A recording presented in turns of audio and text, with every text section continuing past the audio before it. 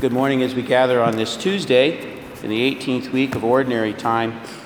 Continue in our study of Matthew this week as we have the past 2 weeks. We also have this reading from Numbers, and it's a story of jealousy and the Lord's discipline brought into people's lives when they're exercising that jealousy. Here we have Aaron and Miriam, and they are challenging the Lord's decision, our Father's decision, that Moses be appointed to this principal role in leading the people through their wanderings in the desert. And they have questions and concerns about that, and their very human reaction to that is jealousy. And we're told by the authors of Numbers that Miriam and Aaron spoke against Moses on the pretext of the Cushite woman he had married. So they're judging him. That's not foreign to most of us. We judge others for some decision they've made. We have an opinion about it. We may not have all the facts, but we certainly have an opinion. And they complain, we're told. Is it through Moses alone that the Lord has spoken? Has he not spoken through us also, now elevating themselves in their own view of themselves? And the Lord heard this. Now the man Moses was very humble, more than anyone else on earth. So immediately the authors have given this contrast of Miriam and Aaron assuming some confidence in themselves and some elevated sense of themselves, questioning the outworking of life and the Lord's decision, the Holy Father's decision around the role of Moses. So at once, the Lord said to Moses and Aaron and Miriam and called them forward. Come out, you there, to the tent of meeting. And the three went out. And there's an accounting that happens now. There's an accountability that's held because it's the Lord's will be done. You've heard that said certainly many times in your life, and most certainly in the last couple of weeks here. God's will be done. God's will be done, not our will be done. And it's in God's plan in the economy of salvation that Moses was called to this role. Miriam and Aaron also have a role. Aaron had been very supportive of Moses. In fact, Aaron is assigned to Moses because Aaron has the gift of speaking publicly more so than Moses. Moses is very self-aware, self-confident, reflective on his inability to speak. He challenges his call initially. How can I do this? I can't speak well. So Aaron is assigned to be his spokesperson. And yet here's Aaron not satisfied in that role. Now he wants to be elevated in sense, he and Miriam together. They're held to account, and our Lord is angry with that decision. And so we're told the question they're presented with, why then do you not fear to speak against my servant Moses? In other words, God asking, why are you challenging my decisions in life? It's not for you to challenge them. We should reflect on Psalm 46, 10th verse. Be silent and know that I am God. Be silent, human, and know that I am God. And Miriam is then, as we're told in this accounting of Numbers, she's punished for this indiscretion. She's punished for this challenging the authority of God and his decisions in the economy of salvation. And she's stricken with leprosy. She will, in fact, be healed as the story continues. We concluded with that petition from Aaron that she be healed. She is, in fact, healed. There's a 7-day period where she is told to wait, and then healing comes. In our reading from Matthew, there are many teaching points we can gather. But it's again this theme of trusting in the will of God, trusting in our role in the economy of salvation. Each of us called forward into faith. We make the individual decision to trust in our Lord, even though we don't have all of our questions answered. We walk in faith. That is what faith is. It's a walk. It's believing in something we can't yet fully grasp, but believing in the actions and the words of our Lord most profoundly on the cross. The 5,000 have been fed.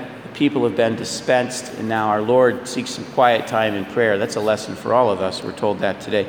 After doing so, after sending the disciples away, we're told by Matthew, he went up on the mountain to pray by himself. We should find that time each day, beginning of the day, during the day, evening. We should find just a little bit of time to be quiet, shut off the world around us. Let our Lord speak to us in silence, which he does. The disciples have headed out on the boat. Apparently, some winds have arisen during the night, not uncommon on that particular body of water. And they're being tossed about by the waves. Now, these are watermen. These are men who make their living on the water. This is Peter and Andrew, James and John, the others as well. But there are some we can argue in that assemblage of men, that crew that's in the boat, a good half of them would have been very experienced seamen. And yet they're concerned about the conditions on the lake at this time. Water's churning, the winds have come up. And during the fourth watch of the night, which is very early in the morning, he came toward them, our Lord, walking on the sea.